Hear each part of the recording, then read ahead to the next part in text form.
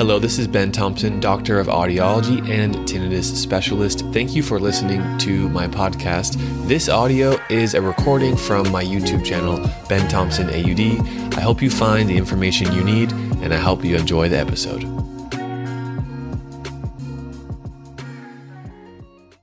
What would you prefer, the Eargo 5 or the Bose hearing aids? Would you prefer something that's small and goes in your ear canal, or something that sits up and behind your ear? How about the price? What about sound quality? What about rechargeable batteries and Bluetooth?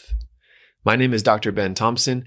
In this video, I will cover the details of the pros and cons and comparing Eargo versus Bose to understand what are some of the best online hearing aids available and what are the benefits that you can expect if you were to spend your money on either of them. Thank you for being here on my YouTube channel, where I specialize in hearing aids, hearing loss, and tinnitus.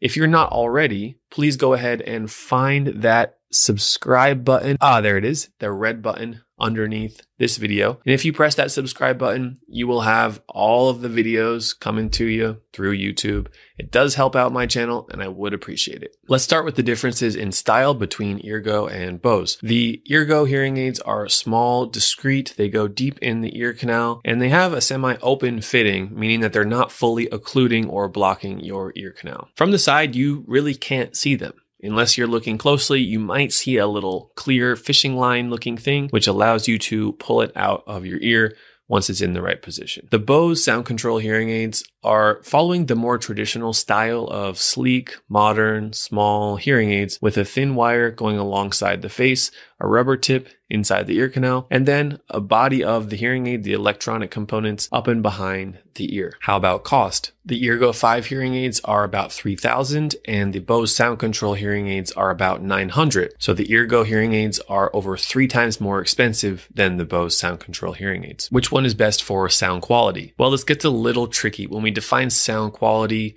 what we know is that when we measure your hearing properly and we can adjust and fine-tune a hearing aid to your hearing profile, then you're very likely to have good sound quality as long as the engineering and the manufacturing of the sound is matching the range of hearing that you need. Consider it like this.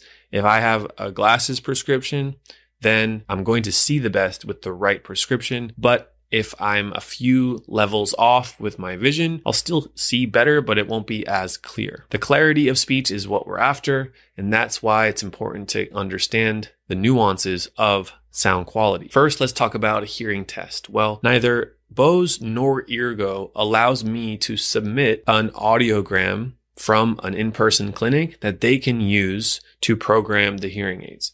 Instead, they have their own proprietary hearing tests that are inside their app and that play a hearing test through to the devices in your ear. There have been studies that show most individuals with mild to moderate degrees of hearing loss can take those online hearing tests through the app, through the hearing aids, what's called in situ or in situational hearing test, and do pretty well with self-fitting the devices. However, if you were to get that test wrong, if something was to go wrong, if you were to not understand how it all works, then you could have the wrong setting in the hearing aids and therefore not be hearing so clearly, thinking those hearing aids don't work. None of this hearing aid technology works. I'm just going to wait and do this later when my hearing's worse. We do not want that to happen. That is bad. We want you to preserve the health you have. Healthy hearing is a healthy brain, and we want you to be healthy for as long as possible. For sound quality, think of it this way. As long as you have a mild to moderate degree of hearing loss, you'll probably be okay and perceive good sound quality from either the Eargo 5 or the Bose sound control hearing aids. If you've worn premium hearing aids like, for example, Phonak or Oticon, 2 well-known common brands of premium hearing aids that cost thousands more than the ones that I'm referring to here, then you're likely to think that the Eargo and the Bose don't sound as good as the premium hearing aids. That's my opinion from what I've seen from reading people's reviews, from talking to professionals. As a professional community, we're not expecting these online hearing aids to be the same level of sound quality as the premium options that are fit in a clinic. However, they still have a place, and if you're getting them for a significant reduction in price or they're much less expensive, then it may be worth it. It may be the right value for you. Now let's talk about rechargeable hearing aid features. The Eargo 5 lasts for about 16 hours, so a full day's use, and you can recharge it every night. The Bose Sound Control hearing aids, drumroll please, are using disposable batteries. Why is that? I honestly don't know. They are only $900, so it's not the worst thing, but we of course want rechargeable electronics instead of having to deal with small disposable batteries. And especially if you're someone who has trouble putting small pieces of technology together, then those batteries could cause trouble. And finally, Bluetooth. Between the Eargo 5 and the Bose Sound Control hearing aids, neither of them can stream Bluetooth from my phone to my ears. You might be thinking, Dr. Ben, I want Bluetooth to my hearing aids, and experienced hearing aid users are typically touting the excellence of Bluetooth streaming capabilities.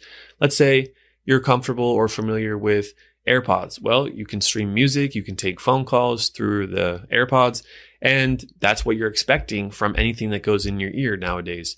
But the Bose Sound Control doesn't do that. The Eargo 5 doesn't do that either. For different reasons, the Eargo 5 is so small and it's deep inside your ear that from an engineering perspective, right now, it's not possible to get that Bluetooth signal consistently through the phone. That may change in the future. For the Bose Sound Control hearing aids, I think they were just trying to make a simple, more standardized, fundamental version of what a hearing aid can provide, instead of adding bells and whistles like Bluetooth technology. A few other considerations here. Eargo does hire audiologists and hearing professionals.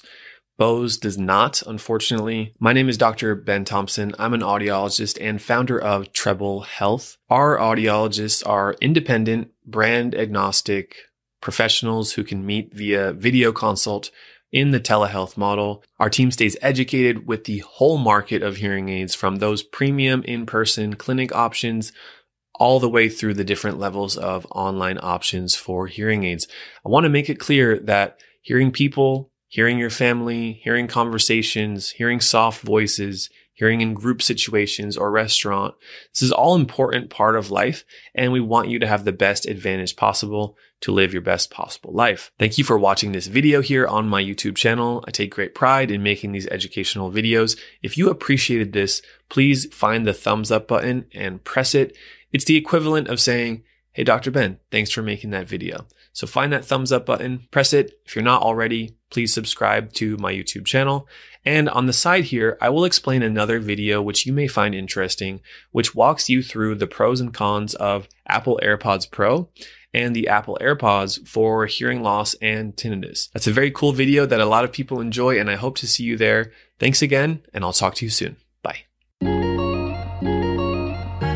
Thank you for listening to this episode. It's my mission to share high quality information about tinnitus and hearing conditions. It would mean the world to me if you could take just 60 seconds to go to Apple Podcasts or wherever you are listening to this podcast and leave a quick review explaining what you learned on this podcast. Thank you so much for considering that, and I'll make sure to see you on the next episode.